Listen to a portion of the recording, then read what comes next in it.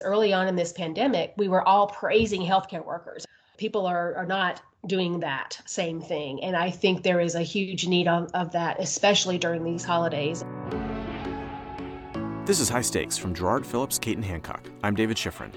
We got a great response from you all on the last podcast featuring Kim Fox and Tim Stewart, so we asked them to come back for another round. We felt like there's been a strange tension between moments of optimism and hope, and frankly pessimism thanks to the slog of ongoing bad news and now the third surge of COVID, and we asked Kim and Tim to talk about that. They are never ones to sugarcoat things, and the resulting conversation is what I can only describe as real talk. Let us know what you think by hitting us up on Twitter @GerardInc or contacting us at gerardinc.com. And as always, be sure to subscribe to High Stakes on Apple Podcasts, Spotify, or wherever you're listening now. So how long have we been away from our office? Since March 13th. And we're going into the holiday season. I think people are going to handle the holiday. Either they're going to go all out and decorate the heck out of everything, or they're going to say, I can't even motivate myself to do this. But I'm excited about the vaccine situation. It's given me hope that we will end this at maybe the year mark. Yeah, I mean, the vaccine news is positive for sure. The general landscape beyond that, I think, is really challenging in a lot of ways, and in a lot of ways that are not soon to change or not easily fixed. Like, so we've got the vaccine possibility, and maybe 6 months from now but if you look at those stories, the Atlantic story is a good example, or the nurse in South Dakota who went viral on Twitter last weekend talking about the number of patients that she has with COVID who are still denying the existence of COVID. We're dealing with things that are way bigger than just like, okay, how do we get to herd immunity? And I think that, like, great, let's have a vaccine. I'm not sure how many people are putting that in their bodies next year. Yeah. And how do we move people who are dying of COVID and denying that COVID exists to a place where they're willing to accept a vaccine without thinking that it's some, transnational conspiracy? Yeah. I think that we've got this sort of like moment of unreality. We've got a president who lost an election and won't leave. We've got people dying of COVID who won't admit that they have COVID. There's a mass denial of what reality is for a lot of people, and I'm not sure how we put it all back together. Is that cheering? It is not, but it is sort of where we are.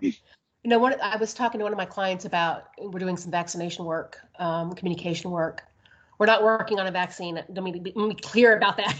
We're working on the communications of it. You don't want me working on a vaccine, but we're working on the plans for how we communicate this. And of course, the first wave is to our own employees, right? Because they're going to be the ones to get the vaccine first.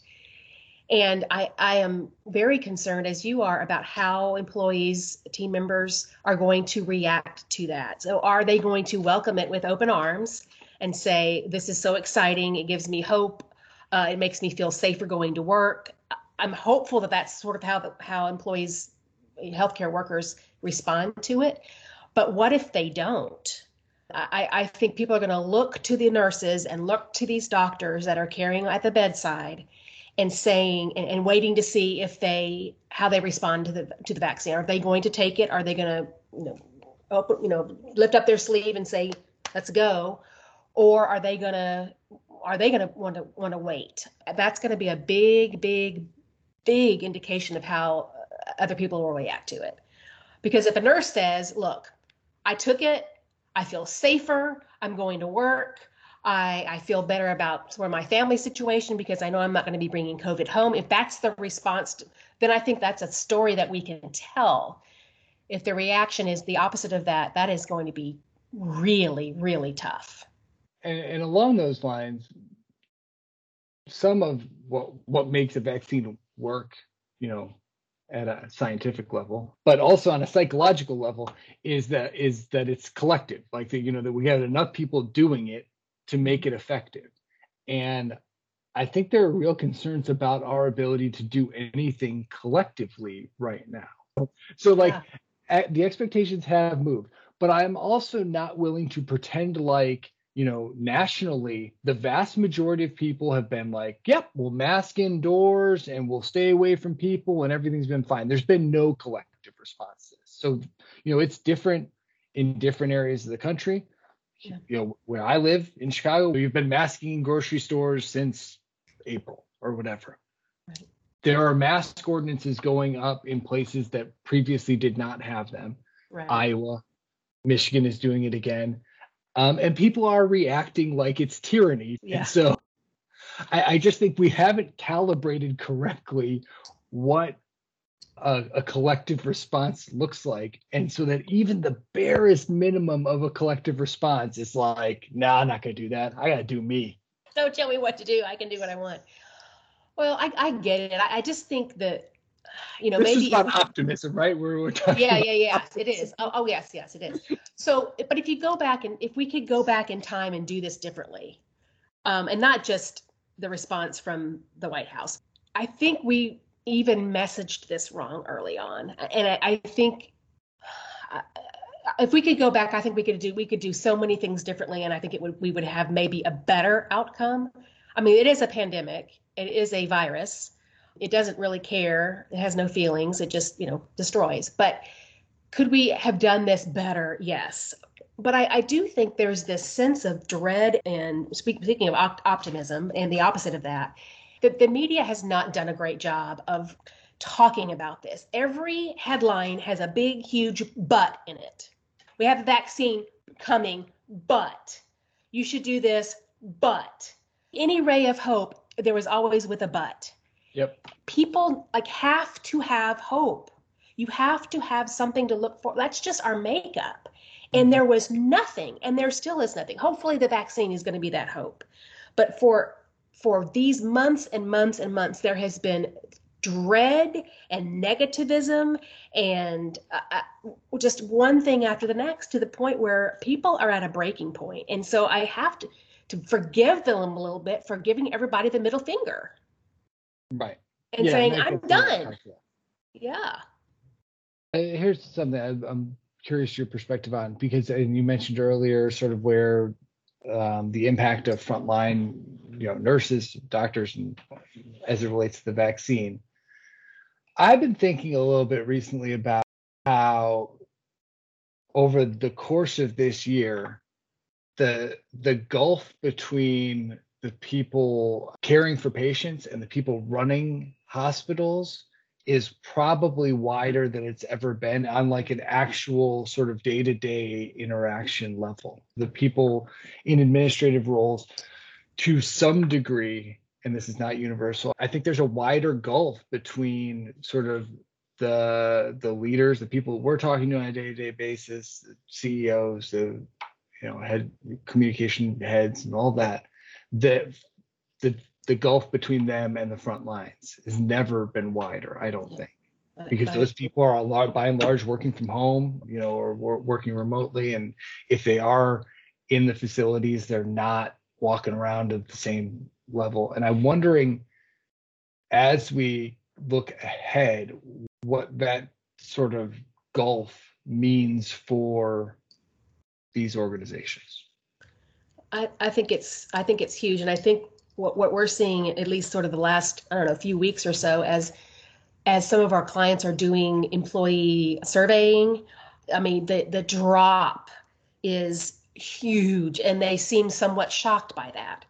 And so I think there's a huge gulf. And there's also a gulf between not just the C-suite and the folks that are on the front lines dealing with, COVID every single day, is that those sort of, I don't know if you call overhead back office workers, I mean, folks like communications people that are working from home, all the people that are doing billing, all of the other departments that are able to do their jobs from home and are very important to keeping the world running, right? The business world of healthcare running, very important. There's a gulf there too. They're working, sitting just like you and I are today in their homes, doing what they need to do to keep things running. But there's also a gulf there as well. And there's this lack of I don't know if it's understanding. I guess you can't know what it's like to do what healthcare workers are doing every day now unless you're living it. It's like you don't know what they're feeling. You just can't. You can't possibly know. And so there is a huge gulf there, and misunderstanding and all of those sorts of things. It's going to be really hard to overcome. Now, another thing is early on in this pandemic, we were all praising healthcare workers. I mean, there was kids drawing chalk drawings on the, sidewalks outside of hospitals, and folks cheering people as they were at shift change going to work and sending letters and meals. Right. That has completely stopped. Right. People are not doing that same thing. And I think there is a huge need of that, especially during these holidays, as these healthcare workers, these nurses and doctors and others, they're not going to be taking days and days and days off of work during the holidays like some of us are, right? They're going to be taking care of folks that are very, very sick, and they are not going to get a break. And they need some recognition, something. And I think it's up to us communications folks, C-suite people, accountants, revenue cycle people, whoever, to realize that our healthcare workers need a boost, man. They got to have something. It's a slog, and they're seeing they don't see any light at any end of any tunnel right now. Right. And thinking sort of, I guess this is the version of optimism where I imagine the scenario past the pandemic, but then it gets bleak again. So we're past the pandemic, or we're, in a more stabilized zone as far as, hospitalizations, and we've got the vaccine, and people are, living with it to a much greater degree middle of next year than we were all of this year. I am going to be very interested and concerned to see what it looks like for those healthcare workers, and whether we see a sort of mass exodus from healthcare. I know, I'm worried about that too. And physicians who are just, who I think understandably are broken by this year. Yeah. I'm worried about that too. And I'm worried about all of the folks that were young people that were considering going into the healthcare field. Are they going to say, no, thank you? Right. Or are they going to say, I'm going to go in the fray. They need me. I think that the question then becomes for sort of our clients, the organizations we work with, how do you make yourself attractive to the people that you're talking about, Kim? I think that we've, particularly in major health systems, major hospitals, even, at a community level, it's always been an attractive employer. That's always been a sort of there's a natural, gravitational pull, people who want to have their work have meaning. It's generally pretty stable jobs. It's been a pretty easy draw, I think, for a lot of hospitals and health systems. So thinking to a future where it's not as automatic, how do we draw people? How do we attract people post-pandemic to this world? I think we have to hold up and share the stories of our folks. We do that now, of course, but even after this is done, I think that appeals to certain people. There are people out there that want to make a difference and save lives and do good, and thank goodness for those people. I hope there's a lot of them still out there after all of this. So how can we do better, right? How can we do better as healthcare organizations? I do think let's not forget what we did early on in the pandemic, lifting up our healthcare workers and celebrating them. We need that again. That was not just something we can be one and done with, especially now. And when we're I'm hoping this is the last, the beginning of the end of this, maybe. Let's think that is. And so it's true, we can now say, all right, we got a few more months of this, and we can see some, an end of sorts coming. Right. That's encouraging, because before, it was just sort of this darkness ahead of you. You couldn't see any light because you just didn't know. And so now that at least there's some, the vaccine does provide some light. I think that's got to be hopeful. And so let's not give up now on making sure that we're telling people how much we appreciate them and how important they are and all of those sorts of things. And I don't think we're doing that enough. And that it sounds a little trite, but I just don't think we're doing it enough. And not just to sending a letter. Let's send an all users email and call that done.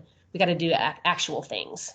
And It's so that's, I think, interesting to think about what rises to the level that feels like real appreciation yeah, at this point. Because, I was reading something earlier today about a health system that sent out a letter to all employees saying, thanks for everything you've done this year. We're giving everyone $1,000 bonus. And the response was not universally positive to that. People were like, oh, great. So you're giving me $620 after taxes for the right. worst year of my life.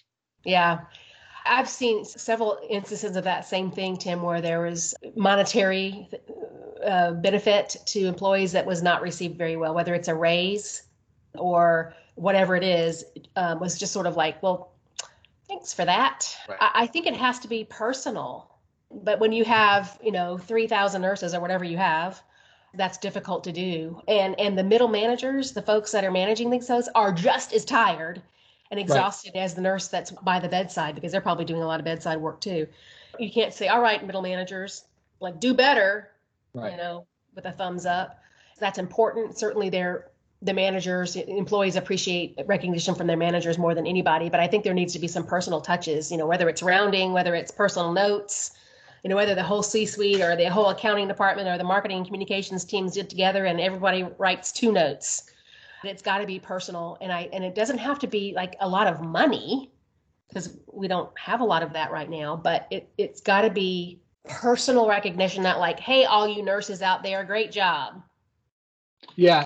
I mean, to our earlier point, I think that it also matters, and I think we've mentioned this probably every month since the pandemic started, but I think our leaders need to be visible, particularly over the holidays. I think, like, if you haven't been sort of on the floor in a little while because, your job's very demanding and you gotta get out there. And, like, people need to see that their leaders are in it with them as these things spike, and particularly in areas where these spikes are happening for the first time.